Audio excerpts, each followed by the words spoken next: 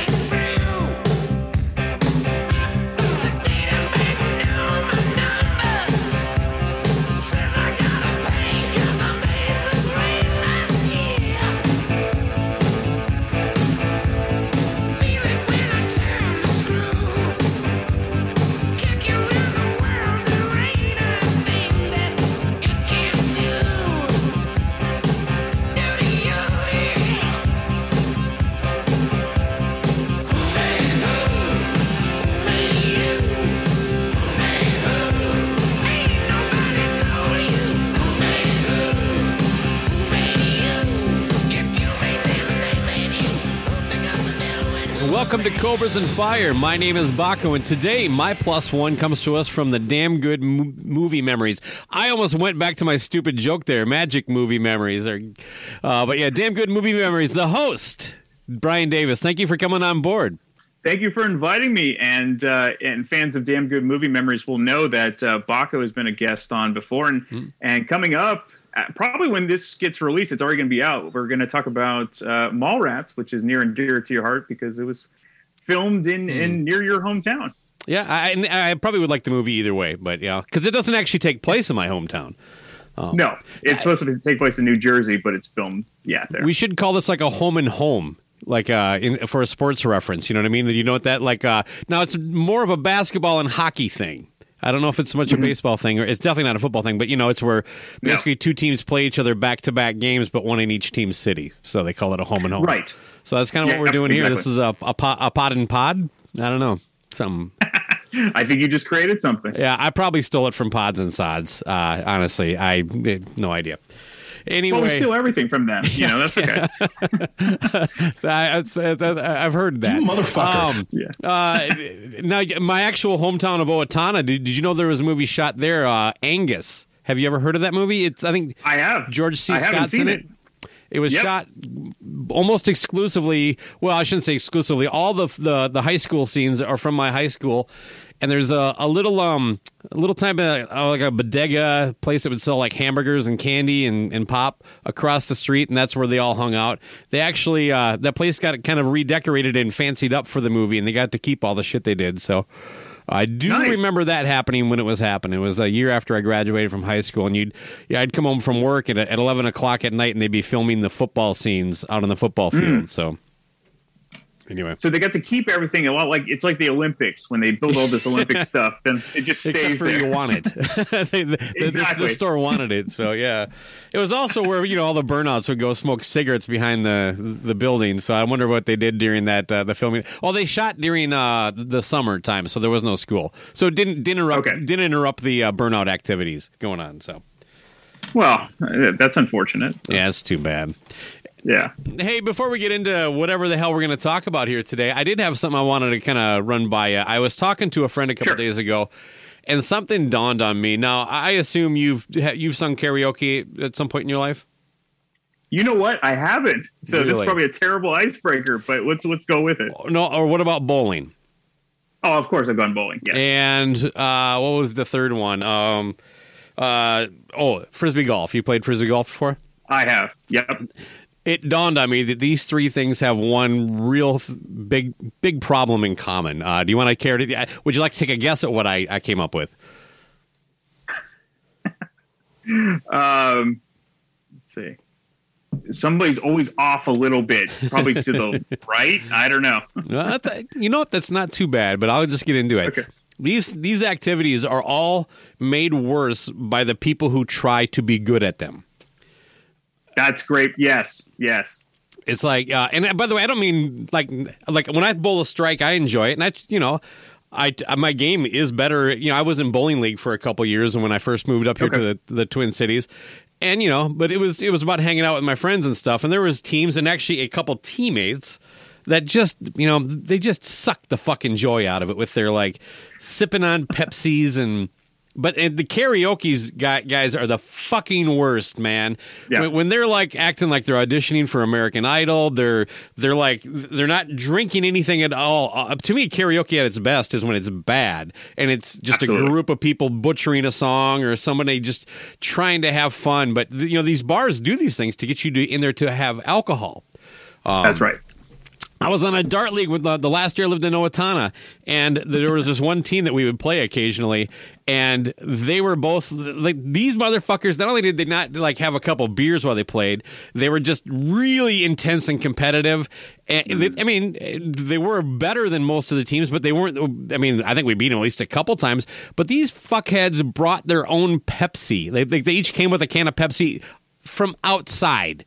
I'm like, why are you even doing this? But yeah. And frisbee golf, man, those motherfuckers.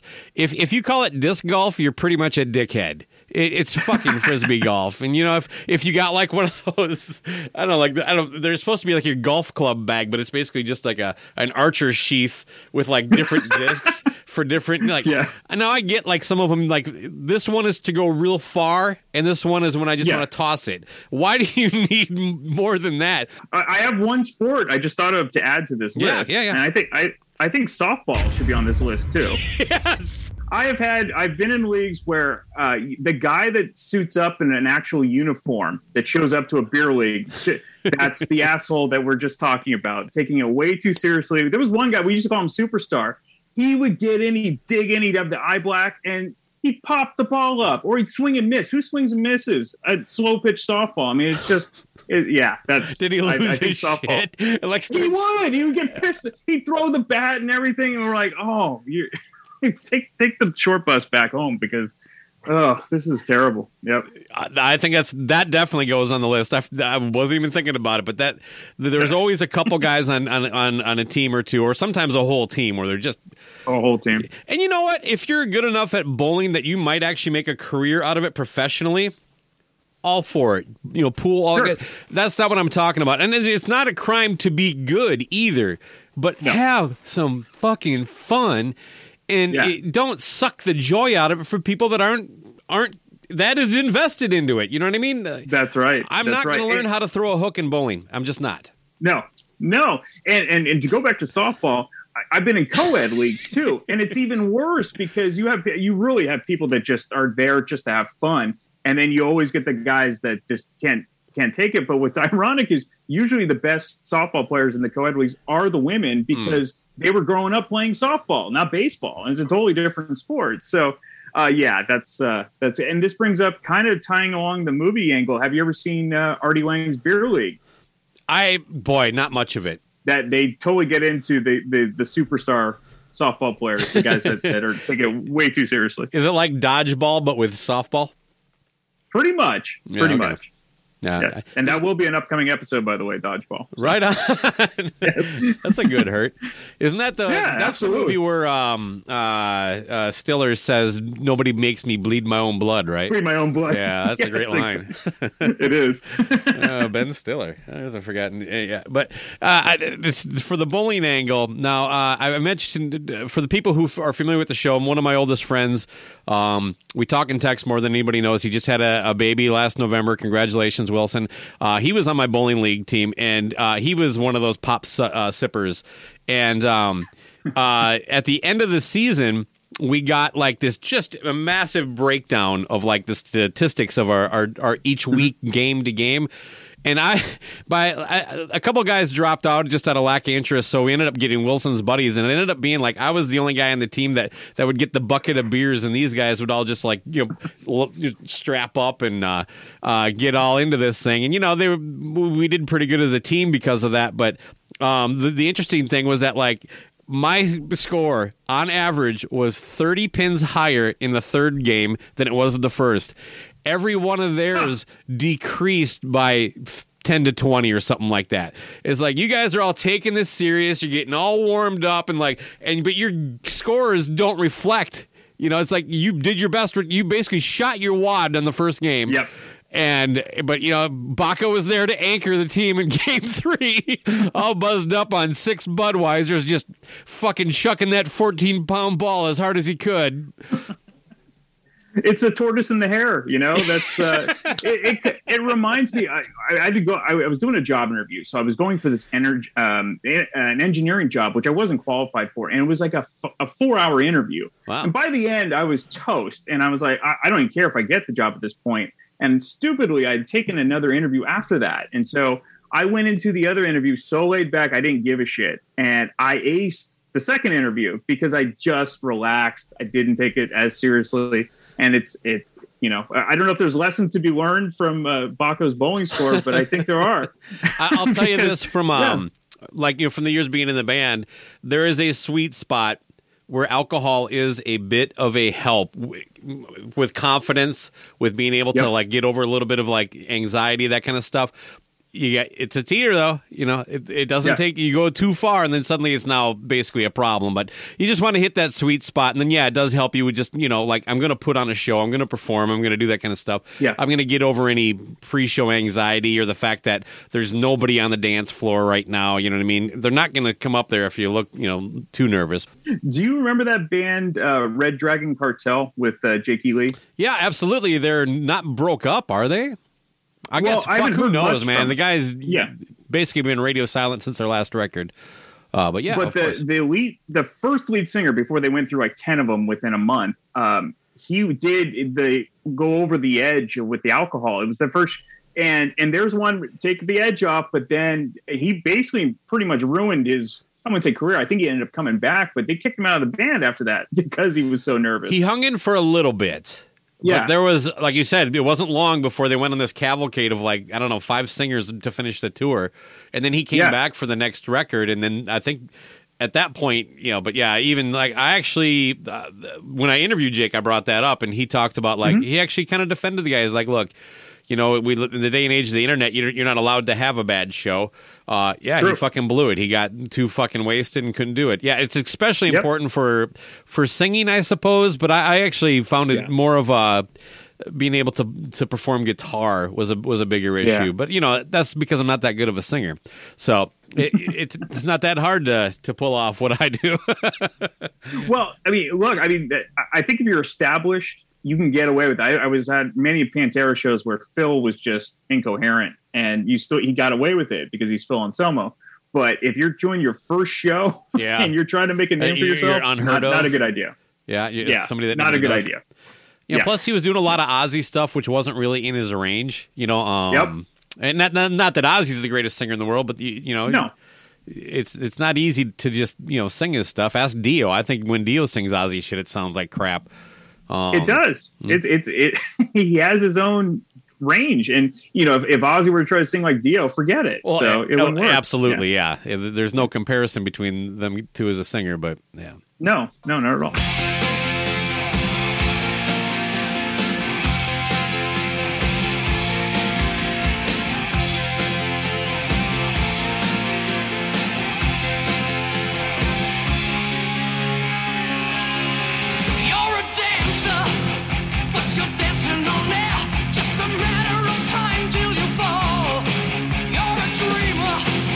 One night at the fair, but still you want it all.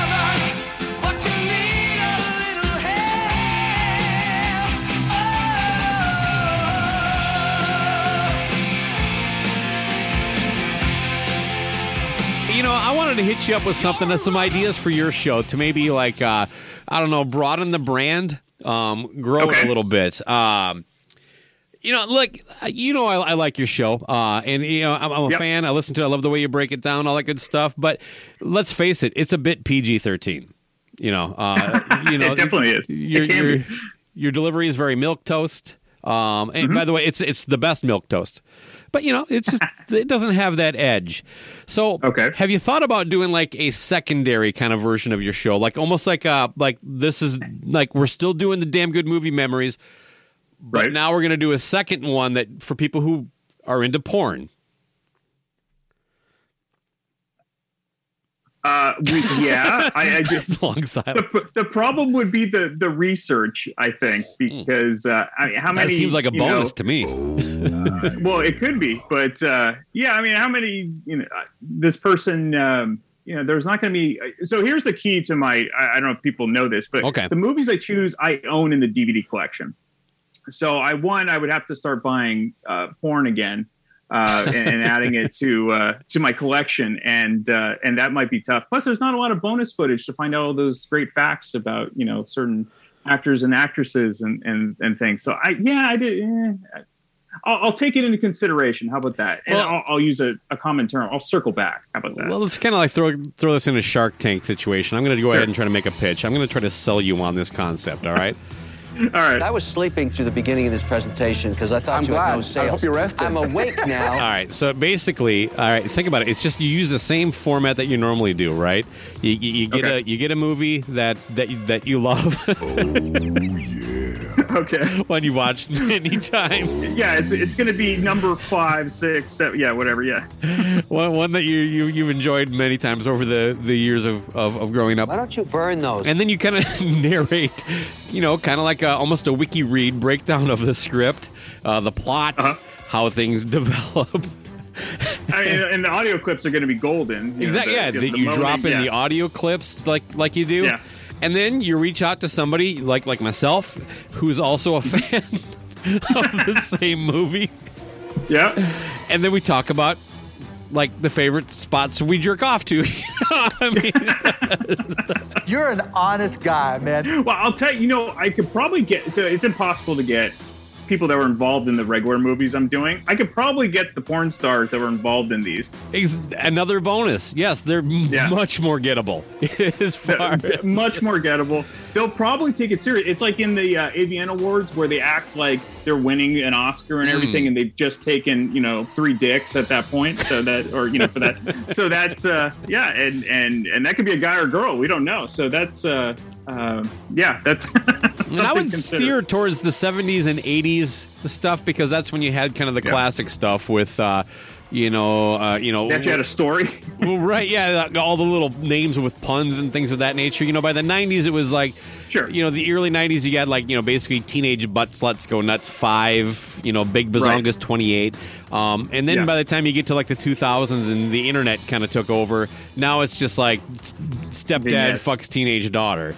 And it's a 10-minute video, and so you really got to go back to when they were really putting in the work. You know what I mean? You know what? You could go dark web with this and do like a third spinoff that features only the movies Tracy Lords did. That's true. And then I could do my podcast from prison because that would be great. Well, that's why you got to go dark web and you got to have some kind of. I've seen Mr. Robot. I'm going to get caught. I know. Oh yeah. Well, he was. A tease for later in the episode. He was great in that Queen biopic. He was. He really was. Who knew? That'll be a fun discussion. Anyway, so I'll tell you what. I will record kind of like a test episode. I'll you know what? I'm going to do Debbie Does Dallas. It's basically the Gone with the Wind of porn. So you would consider that over Deep Throat? Because I think Deep Throat, money-wise, Deep Throat. Ultimate. I'll do Deep Throat. Yeah. Yes.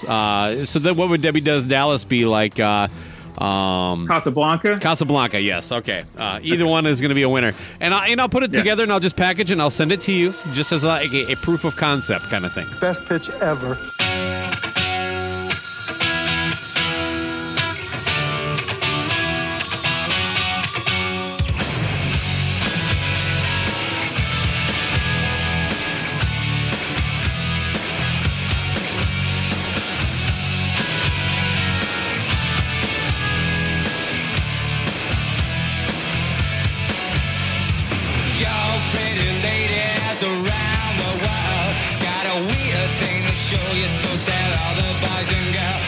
your brother, your sister, and your mama too. We're about to go down, and you know just what to do. Wave your hands in the air like you don't care. Glide by the people as they start to look and stare. Do your dance, do your dance, do your dance quick, oh mama. Come on, baby, tell me what's the word, oh word up. Everybody say, when you hear the call, you got to get it underway. Word up. It's a call. Let's get into the car stereo thing a little bit. When I was in high school, I loved fucking ripping out the stereo, buying a new one, buying a friend's one, getting the EQ, screwing it under the thing, putting my own speakers in, and then the speaker goes out, ripping the door panel apart, trying to figure out why. I enjoyed the fuck out of all that. But, it was basically like, there was at least 20% of the time it seemed like it wasn't functioning properly. You couldn't listen to Van Halen half the time when I was driving, because one speaker was gone. But I enjoyed it a lot, and I built up, and I spent more and more money and all that stuff. I'm past that. I first of all, the stock radios that cars come with now are much better than they used to be. Back then, totally. they were basically shit. It was like having a clock radio quality in your car. But, pretty much. Yeah. But now I don't want anything aftermarket in my vehicle at all. I just give me. I want it the way it is. I want everything to work. I don't want to tear shit apart. All that good stuff. Oh yeah, I should own stock in Alpine because I was always getting a new Alpine CD changer after every new car. Yeah, I was a Kenwood guy. There you go. I like Kenwood too. So yeah, what was ever one of the two? It was going to end up like, and I had the anti-shock CD Discman that you could use as the hack. There was a Cobra hack, and stuff like that. Yeah, I guess you made a good point there. I did put a CD player in my '96 Neon, the very first brand new car I ever bought. That fucker skipped all the goddamn time. Oh yeah. And my next car had came with a CD player, and that one was actually one of the best CD players I ever had. But yeah, where you are talking cassettes, I mean, it was like the auto reverse and the song search where it would find the next song as long as there was a dead space. But as long as there was dead space, yeah, good times. I don't miss tape players though. I understand the whole, and we kind of talked about this on the episode we did for In Utero. Yeah. I don't get the nostalgia of cassettes except for me at all. The look of it. It's so stupid. Yeah, it is. It is. I get vinyl. Vinyl makes total sense. It sounds good. It's fun to collect. It is expensive, but I get it. But tapes, the audio's not there.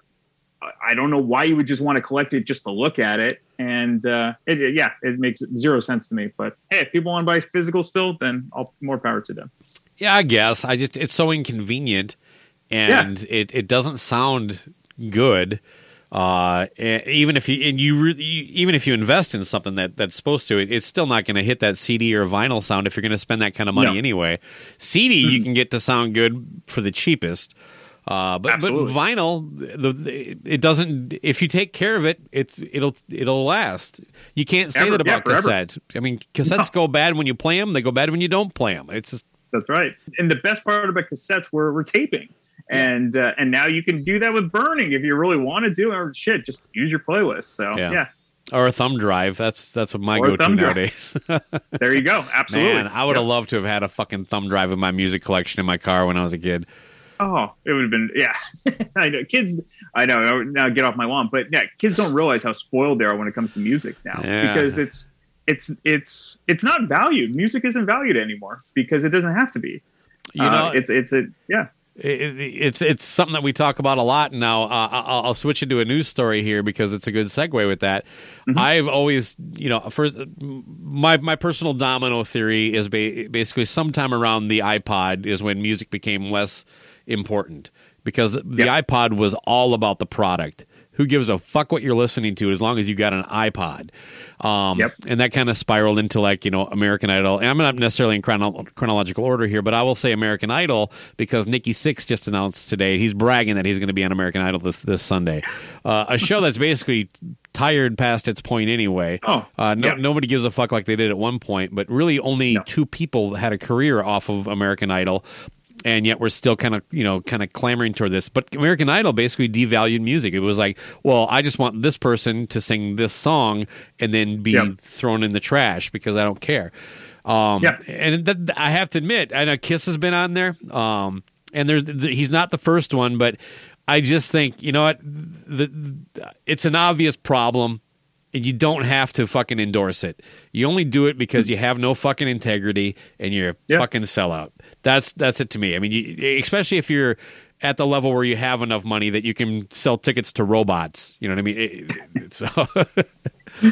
What are your thoughts on the whole American Idol, these song contest things? I know we talk about a lot on our show, but, you know, you're a guy who I've never really picked the brain on this. No, it's completely, it totally has devalued music. It's the get rich quick. There are so many other people just singing in bars that you'd never heard of that are a million times better than these people that happen to just get lucky and get noticed on these shows. It really cheapens music. Just like I think today, I don't think music is valued just because I don't think you should necessarily be able to own everything. Like that's just, people are spoiled by just everything's free. Like, oh, I got to discover this new music because it's free on the internet. Well, that's nice. But back in the day, it's like you had to pick and choose what you really wanted to hear because you had to pay for it. And I think that's good. I think too much of something is bad. I mean, look at television today. There are too many TV stations, too many shows. You can't possibly watch them all, which means everything gets diluted. So there's times when, and we'll steer this to movies. I would watch a movie because we only had 5 stations, growing up before cable. So I would take the time to watch Crossroads with Ralph Macchio because it was on and because nothing else was on. It's not a great movie, but I discovered blues music because of it. And today I would never watch Crossroads probably because it's just, there's so many other things to watch. And so I think there's too much availability. There's too many options for people and sometimes less is more. And yeah, to kind of go back where you're saying about American Idol, there's too many of these shows and there's too many of these people that think they can kind of make it big without really putting in the work. And they're getting rewarded for basically going the lazy way and just winning the lottery. Yeah, and a couple of things to touch on there. The last comment, I remember, oh, God, I always call her the church mouse that won America's Got Talent, but in England, Susan Boyle. Okay. And everybody was, and really, it was kind of, I can't believe that it wasn't more obviously insulting to people the way they reacted. It was like, can you believe the voice on her? Because what they're really saying is, my God, that fat, butt ugly bitch. Yep. You would never expect somebody that gross and that poorly dressed to have, like the two things have anything to do with each other. Like, like a God-given talent of the voice you have has anything to do with your taste in clothes and how pretty you are. And that's really kind of where our mindset is. But to back that up, she released her record and it was called like To Dream and Dream or something like that. Like this was, there was some comment where she was like, "This, I'm living the dream I always had," and I'm like, I know what you're trying to say, lady, and I don't want to be mean, but you dreamed like, oh God, I really hope one day I get to be a contestant on a show called I Have Talent and I win. It's like, that's a really fucking pathetic dream. You know what I mean? It's, to me, that's less. It would be less pathetic to say, I really want to win Wheel of Fortune. Right. Or you're this brilliant person that knows all these things and you've been holding off your life just so you can get on Jeopardy. So you're doing all these, you could have a great career being an engineer, but no, I'm going to wait to that Jeopardy moment where I can really make it big. Come on. It's a similar thing. We're on par, man. We're on par.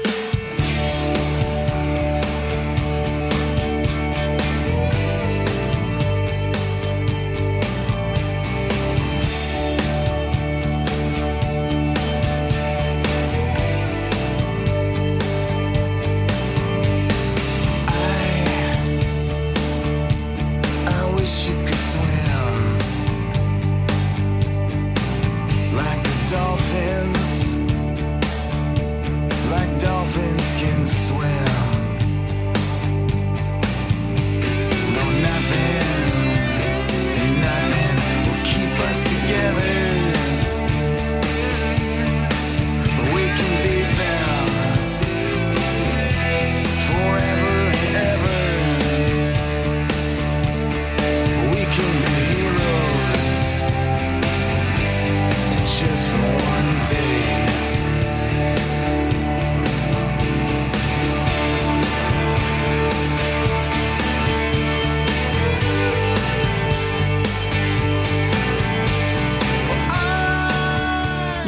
of these Netflix and Amazon movies that are being produced now, they're the equivalent, the new ones, of what you and I grew up with in the 80s and 90s of straight-to-video movies.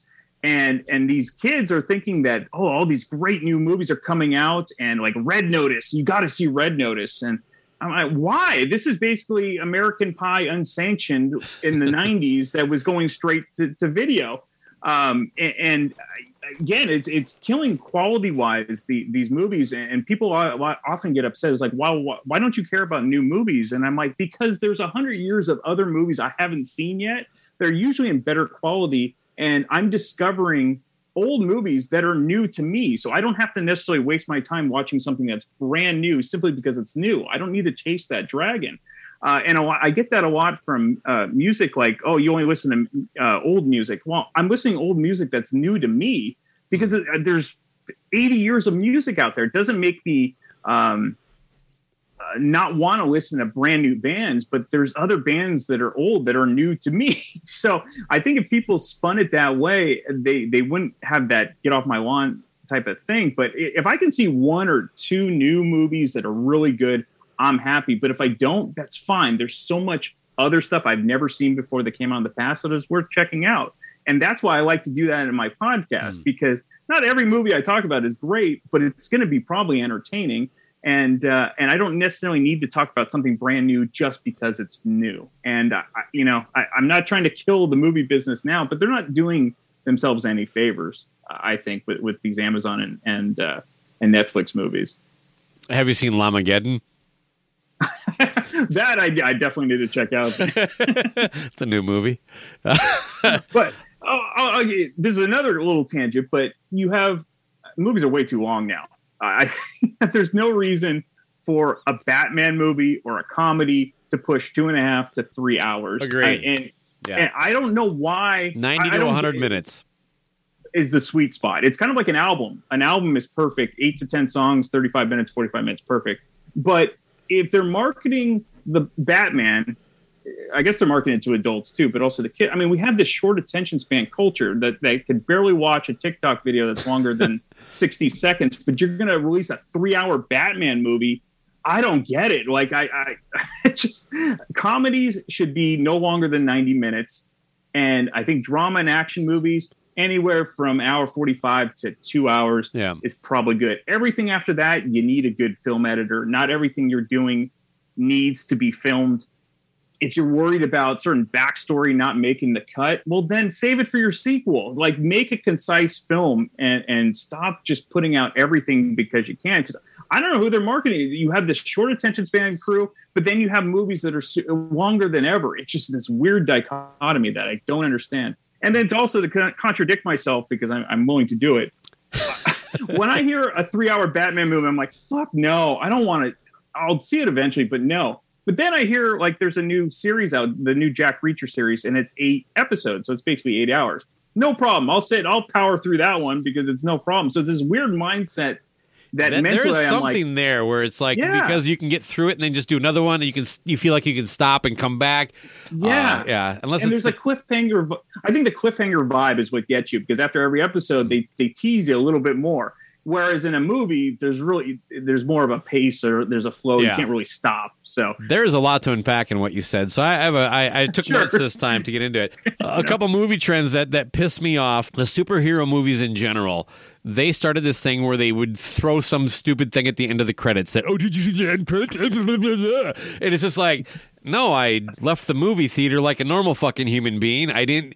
And now they're actually putting things that are plot lines into the fucking this stupid little, like, we call it an Easter egg on our show. Like, for anybody listening that doesn't listen to our show, or if you never made it through that last song, every episode has a 5 to 20 second snippet of something that we didn't use in the show. There'll be one on this episode, I guarantee it. And it's not key. It's not going to change any of the information that you heard or anything. Whatever can we even call it information? I don't know. But that drives me up a wall. And like all these Disney Plus shows that, like The Mandalorian and the WandaVision deal. First of all, it's a 30-minute show or a 45-minute show. Why do I need 9 minutes of credits? And how come you are the only fucking streaming services that hasn't figured out the skip to next episode feature should be right there? There you go. And then the last bitch I have about what's going on is that, like, with these blockbuster type movies, because some of them are for me, some of them aren't. It doesn't matter. This is just like those movies that are just going to get a lot of, publicity regardless. Superheroes, Star Wars, whatever. When we have commercials that say, tune in to American Idol on Tuesday and watch the new Star Wars trailer or whatever it is, right? It's like you're literally advertising for advertisements at that point. Yeah. It's just like, oh my God. It's like, and don't get me wrong, I kind of want to see the new Star Wars trailer when it comes out, whatever it is. But I was like, do we really need to? And when it's worse when you go on YouTube to watch it and you have to sit through a commercial to watch what's basically a fucking commercial. Yeah, everyone's whoring each person out like these conglomerates. But regarding the after credits stuff, it used to be fun because you didn't expect it. Now you expect it. Like in Ferris Bueller, that was fun. It was new. It's not the first time it happened, but that was cool. Netflix to me has done a lot of really good stuff. I'd really have to pull it up, but there are some decent stuff.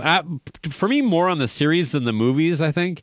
Definitely the series. Yeah. Although we were fortunate to have Netflix at work, so I get to watch 20 to 30, depending on how long I'm actually in the lunchroom, 20 to 30 minutes of a movie or a TV show at a time.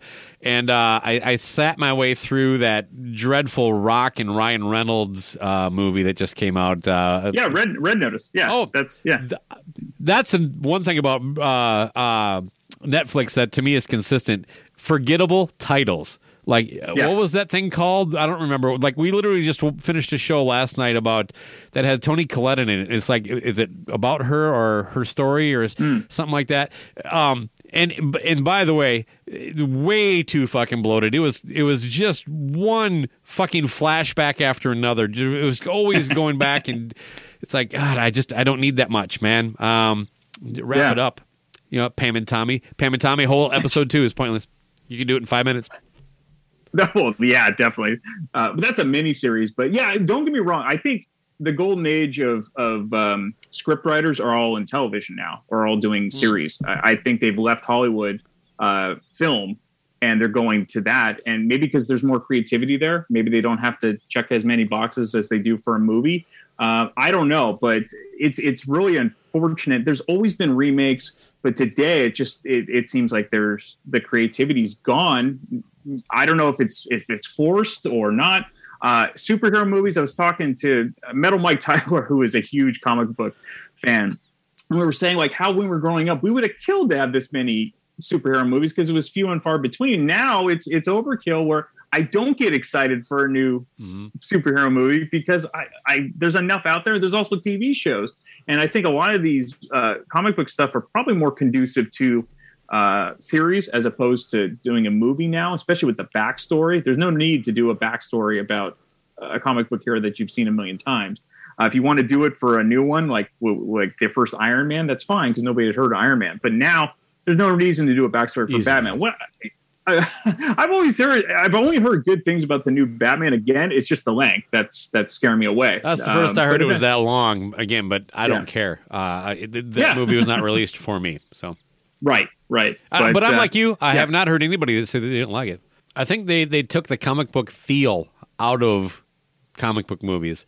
And to a certain point, I kind of get it. They're trying to make it more interesting on a human level. But to me, have you ever? I wonder if have you ever seen that? I think it was the early '90s or late '80s Fantastic Four movie.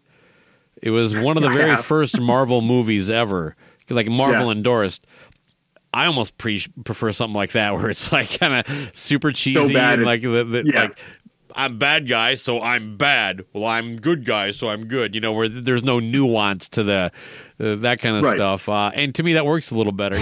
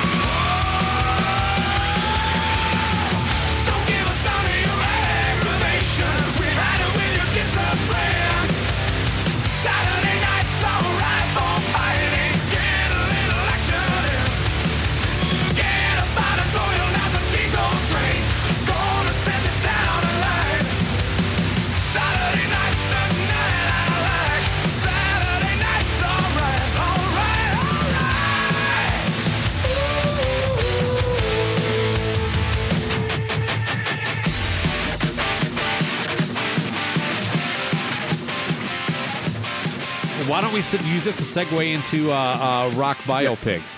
I was going to ask you kind of to mention some of your favorites. I'll get mine out of the way. There's only one that I'll even endorse as worth watching, and that is the Motley Crue, The Dirt. And not because I'm a Motley Crue fan, and not because it's a great movie, although I've heralded the performance of Machine Gun Kelly, who's a total fucking douchebag and not a person that I have a lot of respect for.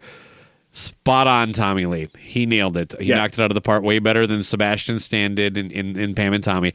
But again, not exactly the hardest role. But you know what? It was believable. Let's give him. He deserves props for that. But I talk about the comic book thing. It dawned on me that. And actually preparing for this afternoon, it was the reason I think I like that movie versus like something like the Queen Bohemian Rhapsody. And by the way, there's more of those coming, but we'll get into that. Is because this was almost told like a comic book. It was like reading a comic book about the how Motley Crue became a band. And the fact that it was done that way, all the little nuances, the fakes and the non-truths didn't stick out as much. It seemed like from the get-go, it was like, this is complete bullshit. We're just telling this kind of like we're drawing a box, and we're going to kind of shortcut things because there's only so much room to fit in the bubble.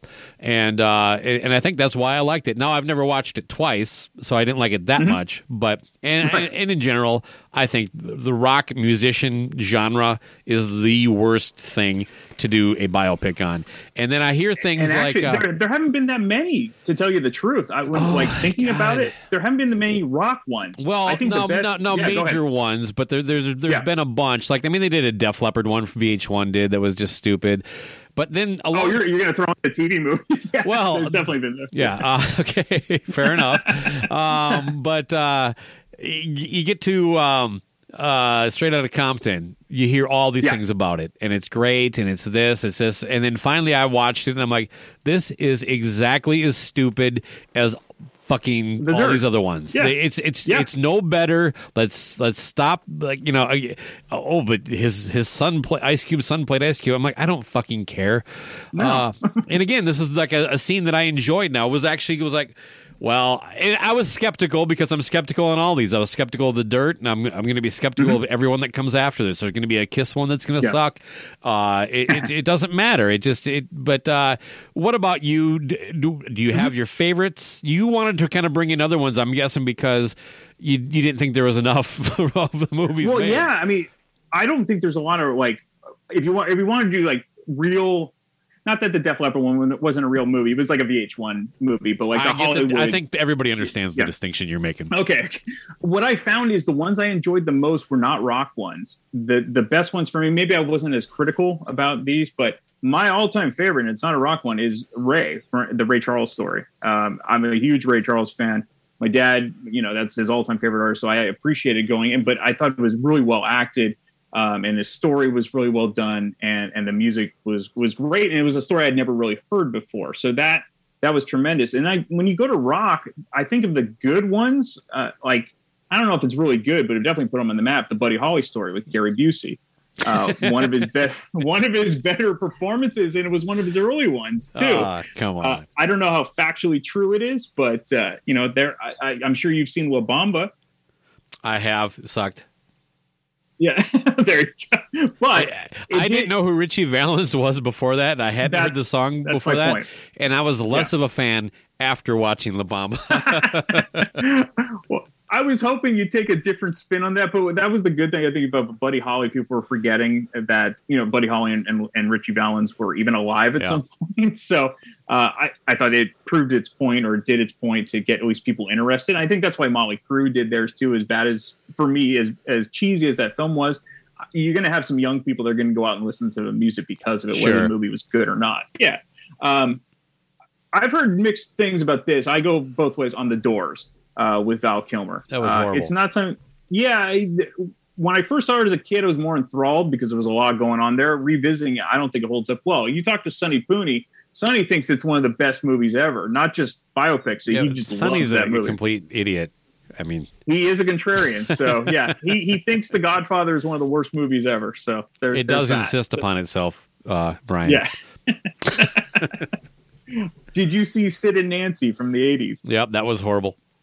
Yeah, there's another time. So you have all these movies that I'm not sure, they're more bad than I think good. Great Balls of Fire with Jerry Lewis, which Jerry Lewis was my first concert experience because he was promoting Great Balls of Fire at the time. It was, I'm a huge, I'm not saying it was good or bad. I'm like, that's kind of like, you're younger than me. And like that's your first concert? Man. Well, we've kind of talked about this before. I am an old. Oh yeah, right. Yes, yeah. So growing up, I listened to straight up blues music and old rock and roll. So it totally was my bang zone. So I was the weird kid while everyone was listening to Whitesnake and Def Leppard and Guns N' Roses, which I liked. I was more in tune with what those bands were probably influenced by. Is it just a coincidence that you listed three? Wait, no, I'm sorry. Def Leppard is Polygram. Sorry, I was gonna say they're all Geffen record bands, but no, Def Leppard was Polygram and Mercury or something like that. I'm thinking 1987. What was really popular? All those. Yeah. So Bon Jovi, and then Bon Jovi. Yep, and then Rocket Man. I went with a coworker, and she loved Rocket Man, but I didn't realize it was going to be straight up music theater. Like they start singing in the middle of it, and as much as I like Elton John, I could barely get through that movie. So yeah, I'm not a musical guy at all, man. Yeah, so that hurt me. The ones I do like, so I told you, Ray. Get On Up, which was Chadwick Boseman playing James Brown. Okay. Really well done if you're a James Brown fan. Walk the Line with Joaquin Phoenix playing Johnny Cash. You know what? That one I thought was decent. Yeah. I think but I was expecting to say you like Walk Hard better to do. I probably do, honestly. Yeah. No, Walk the Line. I remember like all these movies. They tend to like just offend my inner senses when it comes to rock music, being a musician, that kind of stuff. And that one did probably the least of that of the ones that we've mentioned so far that I've seen anyway. I guarantee you haven't seen this, but it actually is a well done movie. Coal Miner's Daughter was about Loretta Lynn. And who plays Loretta Lynn? I believe it's Sissy Spacek. I've definitely seen it with my mom. Yeah. Okay.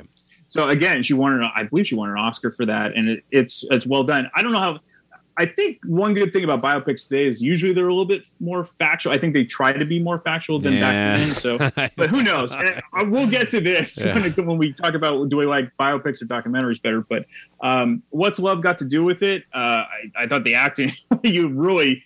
If you didn't know about Ike Turner and Tina Turner, I thought that was a real interesting to find out about what a type of guy Ike Turner was, and having Lawrence Fishburne playing him. One that people probably haven't seen, Cadillac Records. It's about the story of Chess Records and blues music, Muddy Waters, and Howlin' Wolf and Etta James. You probably hate it because Beyonce plays Etta James, and we know how you feel about Beyonce. But is there anything she can't do, Brian? Is there anything she can't do? Well, she can't play Etta James, obviously, because Etta James actually is great.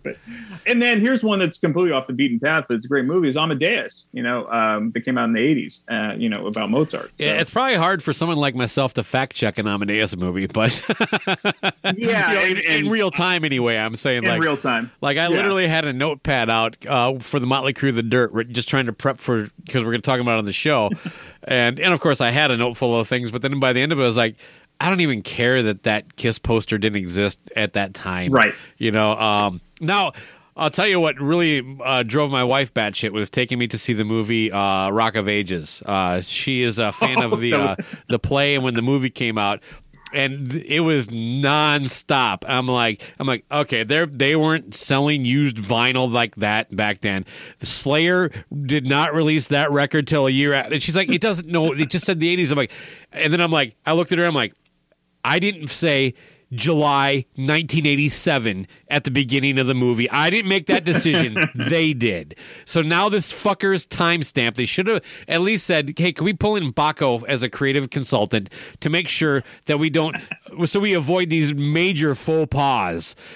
There was just nonstop through that ridiculous movie. Now we talk about silly. Thing. I did the same thing with my coworker, not probably that passionate because she was my coworker, not my wife, but we were talking about Bohemian Rhapsody and I was like, oh, did you see where they had Freddie Mercury with a mustache when he was doing We Will Rock You? Because he wasn't, and that was like 4 years before he even started to grow the mustache. He's looking at me like, are you this stupid? Like, I don't know that. I just kind of like some Queen songs. I thought it was entertaining. And I had to realize, like, yeah, I'm a nerd. Like, I shouldn't care this much about that. Yeah, I should. And 95% of the people watching this film aren't going to give a shit if Freddie Mercury had a mustache when he was recording "We Will Rock You," but that 5%, that is gonna be upset. We're the 5%ers. We are the 5%ers. I watched that because my wife wanted to see it, and I did not sit and kind of bitch about it. I'm not the biggest Queen fan to begin with. Okay, but I do know. I mean, there was just layer after layer of Hollywood drama. Sure. Kind of built into that thing that I guarantee didn't exist. What bothered me was kind of almost the Beyonce effect. That what's the name of the guy who played Freddie, the iRobot Rami guy? Malek. Look, it was passable. It was fine. But it seems like we live in this day and age, and I talked to you a little bit about my opinions on Black Panther, and I think that kind of falls under the same thing, where it's like, you're not allowed to not like this. This is so fucking good. And to me, look, he was, like, again, it wasn't like he was bad, but get out of my fucking face with this Oscar talk. It's fake teeth. That's it. And a slight resemblance. Right. Other than that, I truly with my heart believe that Machine Gun Kelly was way more impressive as Tommy Lee. And he didn't look exactly like Tommy, but that's why people go, like, it's all this visual thing. It's like, oh my God, he looks just like Freddie Mercury. That's amazing. No. You can celebrate the fucking effects and makeup department then. That's not him. He didn't fucking do any of that. He just showed up and said, put my teeth in. Okay. Oh, Freddie Mercury. So I know it sounded like you actually liked it better than I did, but I was just like, can we look? And honestly, if people just said, I liked him, but that wasn't the response. It was like, can you believe how fucking good Rami Malek? It's like, come on. And first of all, it's a stupid movie. It's not even that good. It acted like everybody in the world stopped when Queen played fucking the Live Aid show. Yeah. And I was there. We did not. Rant over. Yeah. I to kind of go into why part of me loves more. We were going to talk about do we like biopics or documentaries more? The nerd in me likes documentaries more because technically it should be more factual, but that's not true at all. Like some of these documentaries definitely have an agenda. You look at Sharon and Ozzy; they've spun history since the beginning of Ozzy leaving Black Sabbath. So you're not necessarily getting a true factual. This all happened either. So I guess I don't know, why do movies bother us more than maybe not factual documentaries? There's a question posed for you. I think the agenda's a little cleaner. You know what I mean? It's like, well, you know a little bit about who's telling the story, and you can kind of see where they're going, and you can use that information to kind of pick the nuggets of truth out of it. It does have to be done well, and does have to be, told the right way. I mean, how many documentaries has Ozzy made about himself? It's just like, it's just like there's bits and pieces in there that are worth watching, but for the most part, I think they're not that great. No. But yeah, that helps with me. But you're 100% right. I mean, and sometimes the people making them, in my opinion, don't even realize the narrative they're telling when they're telling it. Right. Hired Gun. A lot of people really like that documentary, and it's well done and put together. But to me, it's like, how do you guys not understand that you're not Billy Joel? Like, you didn't join the Beatles where everybody was a member of a band. You were Billy Joel's drummer.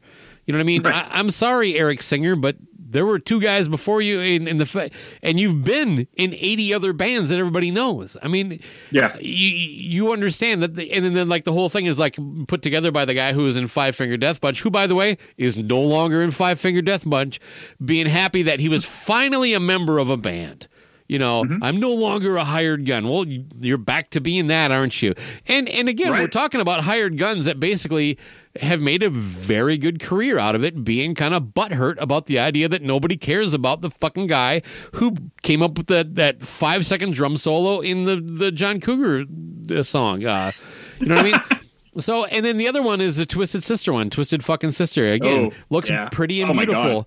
But it's just like, do you guys understand? You just explained why nobody took you seriously in the whole 10-minute rant about people not taking you seriously. It's Right. like you were like, well, why should I go into the city and play for next to nothing and play my own songs when I can make $1,000 out in Long Island playing covers for 3 hours? Yeah, you know what? Cover bands don't get the same fucking respect as people who fucking dive in and say, this is me. And that's why it took you a decade to get a fucking song that people gave a shit about. Right. I think the Hired Gun one, I think the opposite of one where they aren't upset that they aren't recognized. Did you ever see the Wrecking Crew, which is basically all of the studio musicians? Amazing. One of my favorites. On all this. Yeah. They were the polar opposite. They were just like, we're musicians. This is our job. You know, we were on these classic albums, you know, the Byrds, the Beach Boys, you know, all of these, Sonny and Cher, all of these, you know, they were around. They never got it their just due, but they were okay with it. Well, some of them did. I mean, what's his name? Glenn Campbell came out of that. Carol Kay is a pretty well-known and respected bass player, so. Sure. But was she going to be as big as like the Monkees? No, but that's okay. Like she found her. She found her. Nobody's niche. as big as the Monkees. Just ask Ken Mills. I know. So that's But that's to kind of transition. I do have a list of documentaries I do like that are music documentaries, and as do I. Do you want to get into that, or do you have more on this? No, that's all I got with that. Why don't I just knock mine out, because I guarantee it's going to be shorter. Yeah, and let's do it. And then give you the little more length there.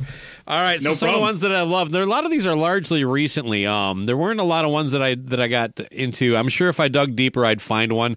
I do like the Kissology series that Kiss fans complain about, but those really aren't documentaries. Those are just kind of like, here's a shit ton of Kiss shit, you know. Yeah.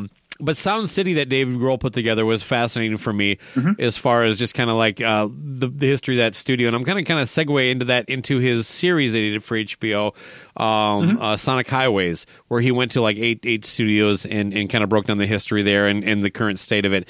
Those are well done and well put together. And while it does have an agenda, the agenda seems very genuine, that like these places matter, we should care about them. It's more in that sense. So. The Eagles 4-hour documentary is, to me, probably the pinnacle. Like, because nobody looks good other than maybe Irv Azoff, their manager.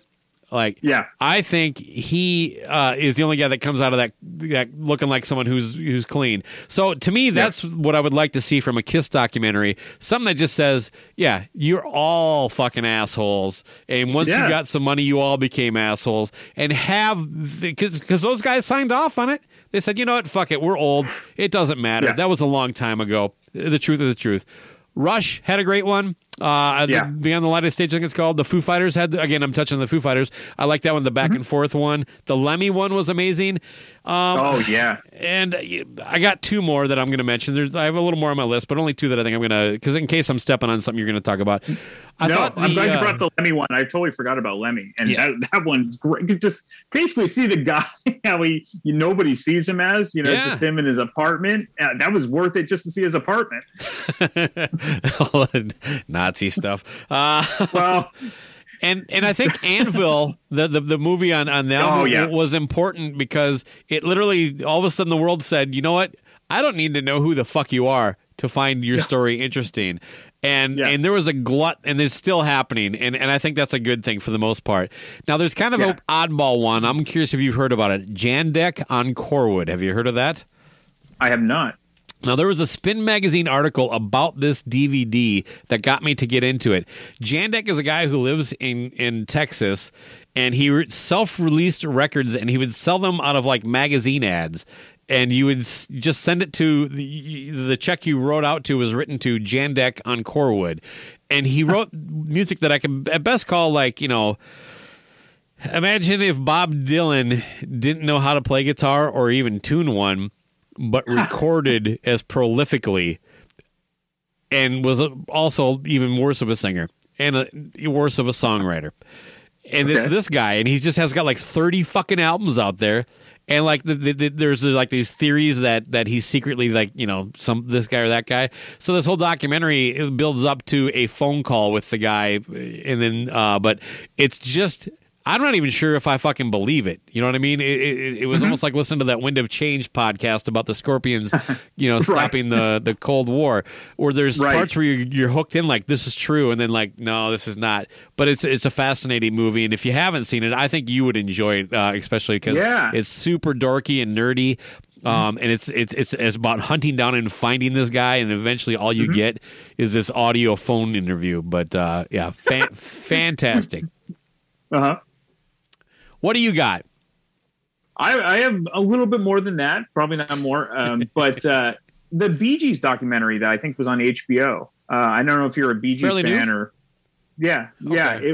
it's more sad now because really Robin's the only, or is it Robin? No, Barry is the only one that's alive now. So him being there totally honest about the relationship and not everyone comes off well. So that I think if they're being honest, I think they hit the mark on that. I just saw one 2 weeks ago. It's been out since 2011, but I don't know if you're a fan of Bill Withers, but it's called Just Bill.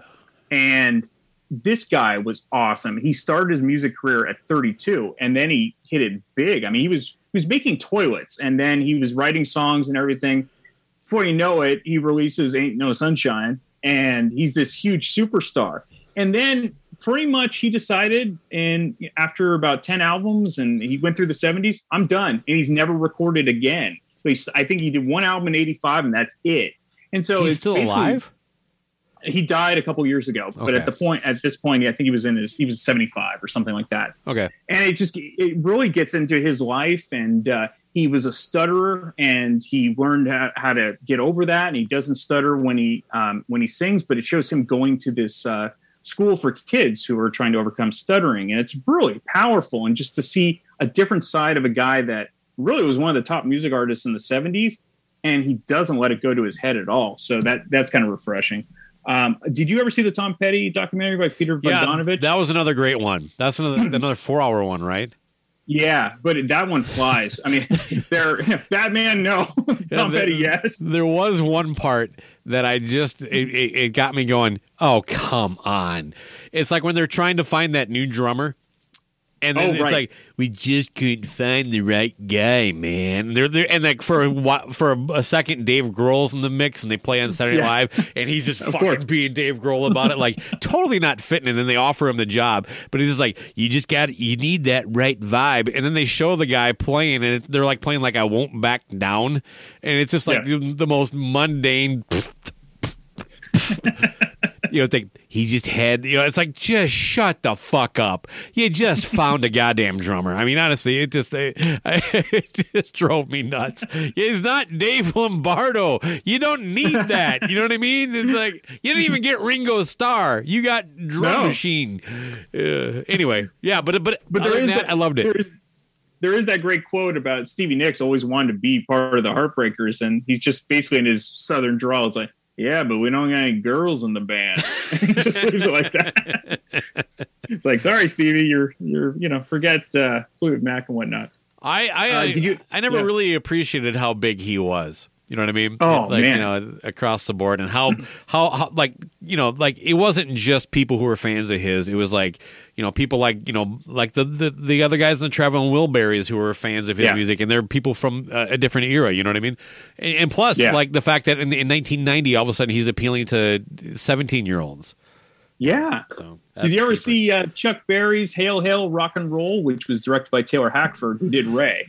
I definitely did. I don't remember a lot of it. I remember when he's like scolding Keith Richards. Yes. And that's awesome because Chuck Berry, like, this is warts and all. Not a great dude, but he's a horrible human being. He's kind of like Ike Turner, amazing musician, amazing songwriter, but not a good dude. Yeah, not a good dude, but to see a legend like Keith Richards basically being like treated like this little kid, and you see like Eric Clapton and him like jam, they're like, "No, you're playing it wrong, Chuck." And Chuck's like, "I don't give a fuck, I'm Chuck Berry." So we've since learned that Eric Clapton's not exactly Eric Clapton's not exactly. They kind of all deserve each other. And the one that comes out the cleanest is Keith Richards. He's actually a pretty good guy compared to all of them. So. You're not a big Aerosmith fan, but the making of Pump, the album Pump, in 1989, it's just them filming it's kind of like Some Kind of Monster, except Pump's a much better album than Saint Anger. But you get to see Steven Tyler. Debatable. You get to see Steven Tyler and Joe Perry like really writing these songs from their infancy stage to what it would turn into. So for me as an Aerosmith fan, that was great, and to see that. I will say this: a good documentary. Yeah. I'll enjoy almost any story if it's compelling. It doesn't have to be a band I like a lot. A lot of times I'll appreciate a band more when I see something like that. Well, then you might like the Bee Gees one then. Oh, absolutely. Yeah. The Bee Gees one, I think when the next season of Succession comes around and we resubscribe to HBO Max, I'm going to watch the Bee Gees one because there you go. Because they had a Behind the Music back in the day when those were happening, and I love that. And I never really got into their early stuff, like the 60s stuff. And I appreciate that stuff more now because most people only know Saturday Night Fever, and so that was interesting. ZZ Top, that little old band from Texas, I think that's a Sam Dunn. Did not like that one. Really? Yeah. Okay. That to me, there was some good stuff in there, and it's beautifully shot. And the live the stuff of them playing in that I think it's one of the oldest Texas roadhouses. Yeah. And then they're releasing a record of all the stuff they played that day. I think on Record Store Day. They are. But I just was like, you get to the part where it starts to get interesting, and then you guys just kind of skip ahead. And to me, I just some of the stuff was cool. I just thought underwhelmed anyway. I think that's a Sam Dunn problem. He did the same thing with Super Duper Alice Cooper. I haven't seen that yet. Now, Joey Haney loves it. Everybody else I've talked to says, That's because right when they get to 1986, it ends pretty much. Like they don't really, and then they skip forward, I guess, to what he's doing now. But he didn't do the Twisted Sister one, did he? Because that one stopped just before fucking Stay Hungry. And it was long too. It's like 2.5 hours. It's like, really? You talking about milking a dead horse, but kicking a dead. Tina Turner, it's just called Tina. I mean, I kind of referenced the biopic, but this for me is more comprehensive. You really learn more about Ike Taylor. She really is an amazing person about what she did. I don't think she gets enough credit with her voice and her comeback, because most people don't have like a 20-year career and then have it pretty much rechange their whole studio and persona and everything, and she did. So can I side track off of that a little bit? Of course. I don't think you can anymore. You're not allowed to. Yeah. Right. I mean, think of all the like artists in the 80s that were actually kind of like getting a resurgence from their career in the 70s, like Elton John, Eric Clapton, Aerosmith, Phil Collins, Genesis. Yep. These were fucking Bruce Springsteen, was one of the biggest artists of the 80s. And we wouldn't do that now. We just don't. I think the last guy to do it, and it's still 20 years ago, Santana. I think Santana was the last to really do it. Yeah. All right. Keep going. I'm going to think about that. Paul Butterfield. Yeah, I'm sure you never heard of him. Yeah. Amazing harmonica player. Played with Muddy Waters, had his own band. It's called Horn from the Heart. So if you just want to see some old school like footage of him playing with like Muddy Waters and Howlin' Wolf before his band took off, and it does get a little tropey with doing too many drugs and alcohol, but just seeing how underappreciated he was at the time, it's a good documentary. And then the last one, this might appeal to you because you are kind of an old school punk guy, but the original Decline of Western Civilization. Oh, I own it. Yeah, the first one. I think the second one's fun. Yeah. The first one's the best because it really is that raw scene of, that Penelope Spears got, What about just a quick one? The singer from Pentagram. I can't remember what it's called, but Bobby Liebling is the singer, but that one was fucked up. That is dark as fuck, man. Oh, I loved it. It's called Last Days Here. Yes, there we go. Yeah. And I really never heard of Pentagram, but I don't know why it came up on my it came on my radar, and I was like, this dude's fucked. Like he can't. They're giving him so many opportunities, he keeps screwing up, and well, he's an addict. You know what I mean? It's just he is. But it's just it was more sad than I wasn't upset. I was just like, dude, like just you obviously have some talent. You're just pissing it away, Yeah. Well, and then, and speaking of people who are, got some fucking issues to deal with, Kanye's got a new one on Netflix. I started watching that. I'll probably eventually finish it, but my wife refuses to because she's smart,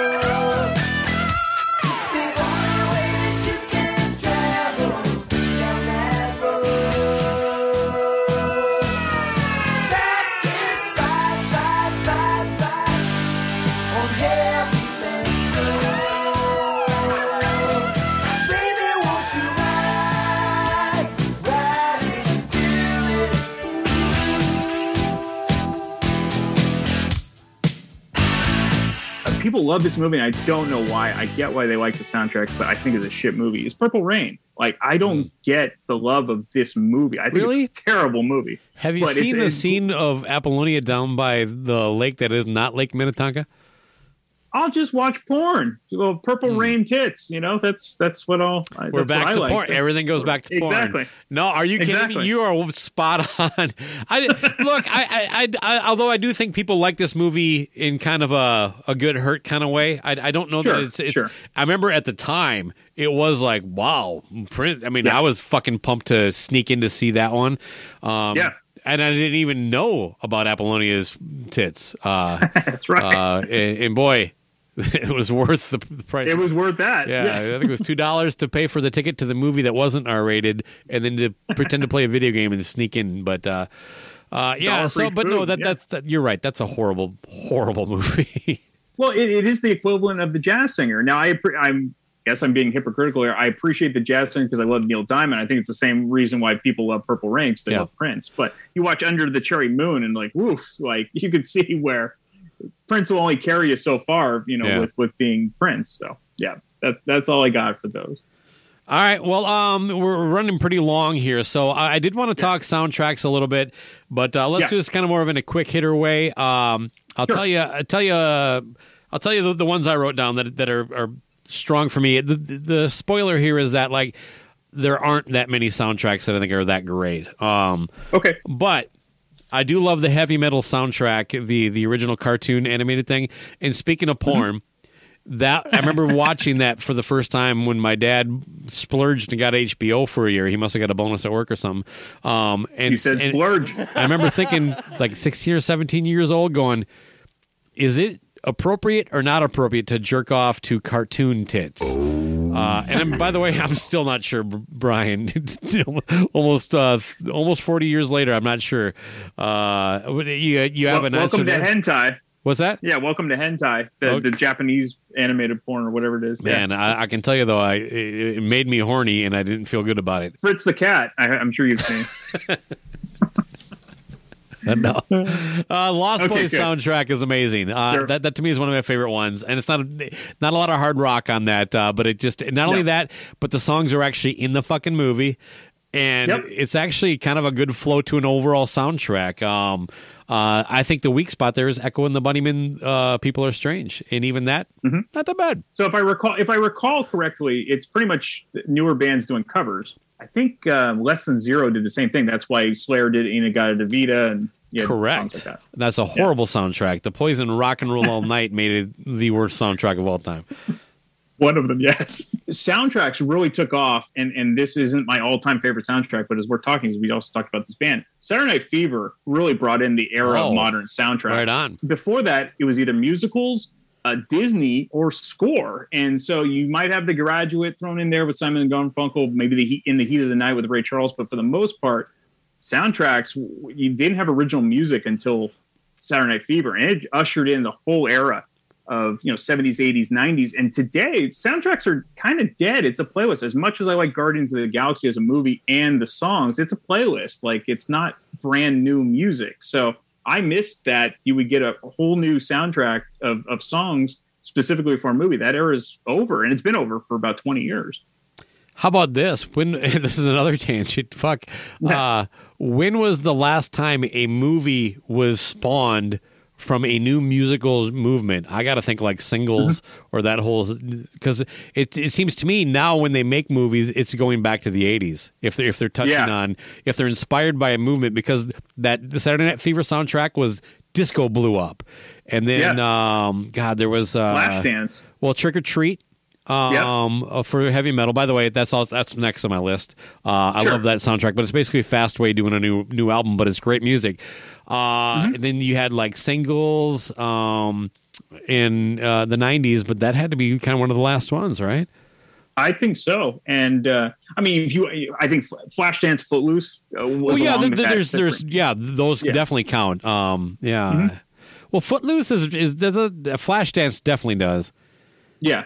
Footloose seems more like, no, it's a collection of songs that are brand new, like you were talking about, but it's really about it was already, pop music already existed, so, I mean... Well, the theory behind the story was that they couldn't dance in this small town. Sure. And what I'm saying is that, like, disco, metal, grunge... No, I get that. So, anyway, that's totally fair. My last one is Shocker. The horrible movie, but in a Wes Craven movie, if I believe right. But it was. That's a great soundtrack. It's so many basically obscure and big name metal bands of that era. Megadeth, Kiss, Bonfire, that kind of stuff. So Guy Man Dude. Who Guy Man Dude. Yeah, great name, by the way, Guy Man Dude. Yeah. Co-wrote a handful of Kiss songs and then has his own song on there. So Desmond Child, I think, makes his first singing appearance on this. But, that's true. Desmond Child in Rouge, I think, was like in the early 80s, like around 70s? Yeah, something like that. When he started working with Paul Stanley. But, like, once his, like, name became big, this was, like, the first thing that was just him. Right. Did you like No More Mr. Nice Guy, the Megadeth cover? Probably at the time a little bit, but for the most part, no. My feelings towards covers over the years has just been this glut of like, the more and more I hear bands do covers, the less and less I want to hear the bands do covers. That doesn't mean there aren't still examples of good ones, but I'm always unimpressed when a artist does something like a Megadeth does an artist as big as Alice Cooper, and they pick one of the most obvious songs. To me, that says you don't like Alice Cooper that much. Right. It's like this is really lazy. Because if you said you can record one Kiss song, Jason, it's not going to be Rock and Roll All Night or anything you probably heard them play live. So exactly, and if you watch that music video for No More Mr. Nice Guy, it's great because Dave is so out of it on fucking Penelope's heroin or something like that. He was nodding off and everything. So just for that. So my top three, and I have other ones I'll quickly get to, but the top three, the Blues Brothers. My second favorite movie of all time, and just like a soundtrack I listen to constantly. Great movie. Talk about introducing younger folks into these amazing soul artists and blues artists from the past, whether it be Aretha Franklin, Ray Charles, James Brown, Cab Calloway. I mean, amazing. I can't speak enough of that soundtrack and obviously that film. This one's kind of a cheat, but it's kind of like the franchise as a whole. Rocky. You watch the first Rocky movie. as good as it is. I mean, Rocky, people are going to laugh, but it changed filmmaking forever. Every underdog story pretty much owes a debt of gratitude to Rocky, post-Rocky, whether it be the story arc, whether it be the use of montages. I mean, 80s basically built a whole genre of a movie based Sylvester on Stallone Rocky. wouldn't have a career without a montage. Absolutely. I mean, look at Rocky IV. It's an entire movie of montages. So, but yeah, I mean, you watch the original Rocky and just the score and Bill Conti and that whole movie is better because of the music. And then once you get to Rocky III, when you have Eye of the Tiger, and I don't know if you know the story, but originally they wanted to get Another One Bites the Dust.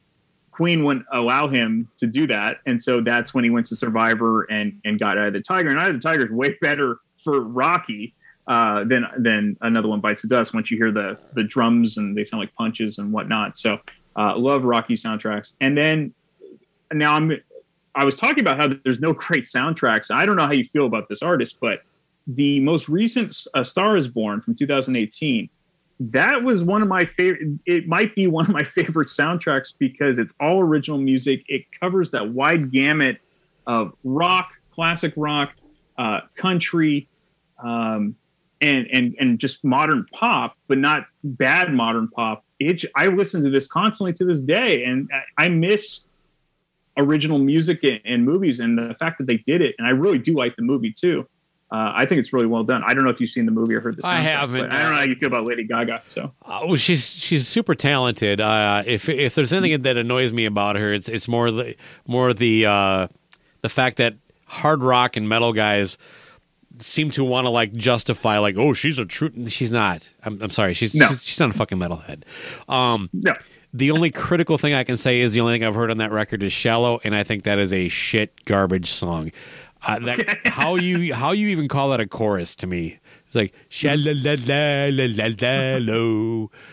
and I can A-B me in the song. And it really isn't that far off. Shallow.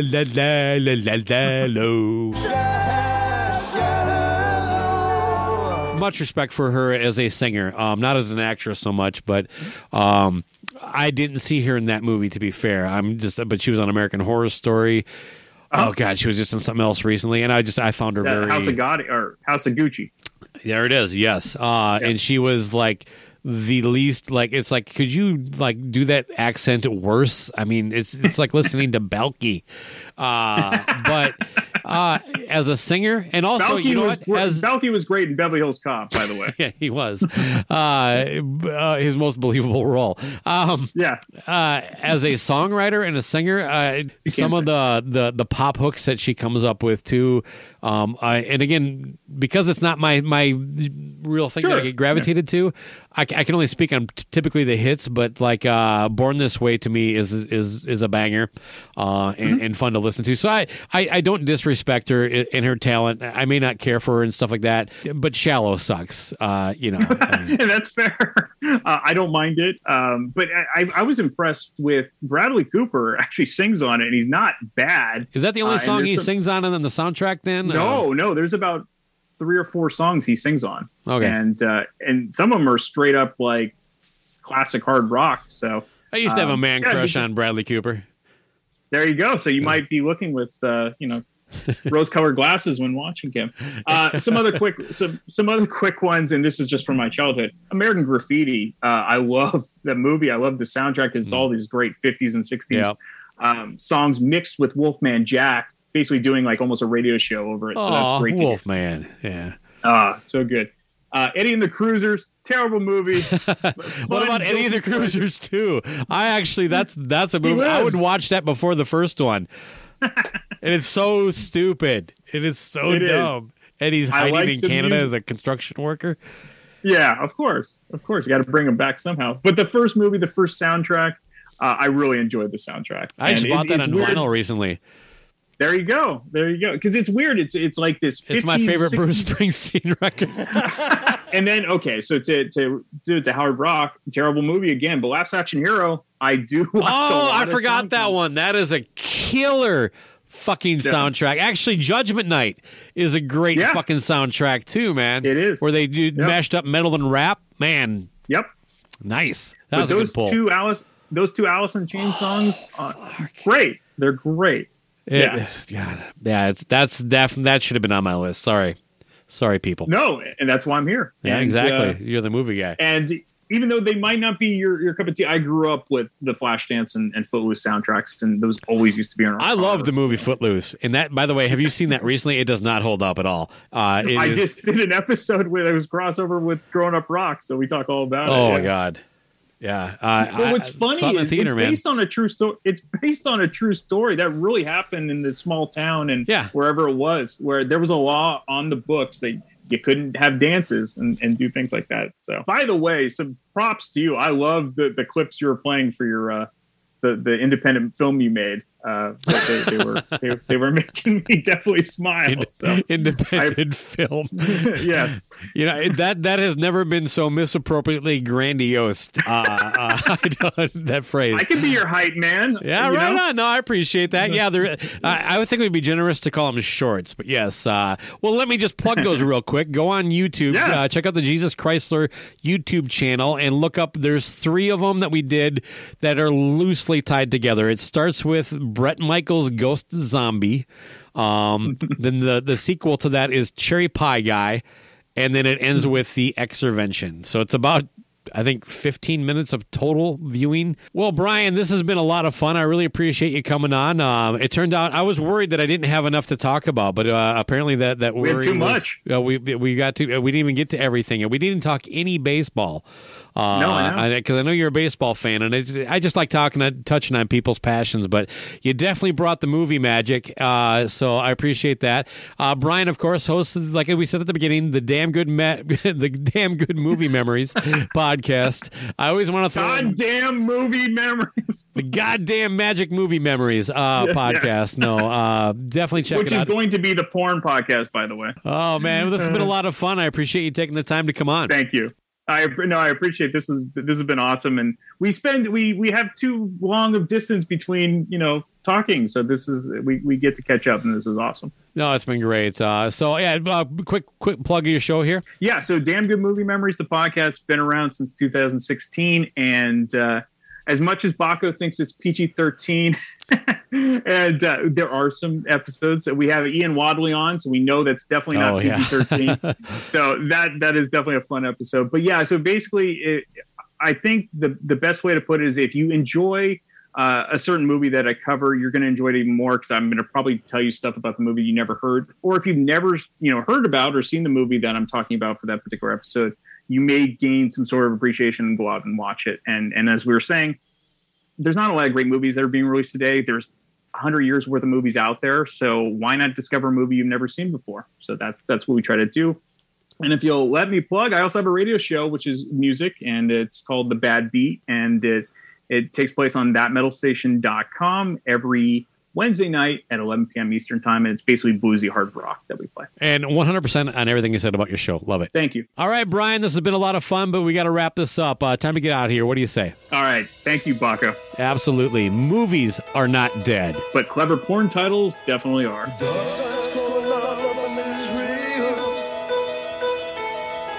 She'll never know just how I feel. Out of the shadows, she walks like a dream. Make me feel crazy, make me feel so mean. And nothing gonna save me from the love that's blind. Slip into the dark side across our line. On the dark side. Oh yeah. On the dark side. Oh yeah.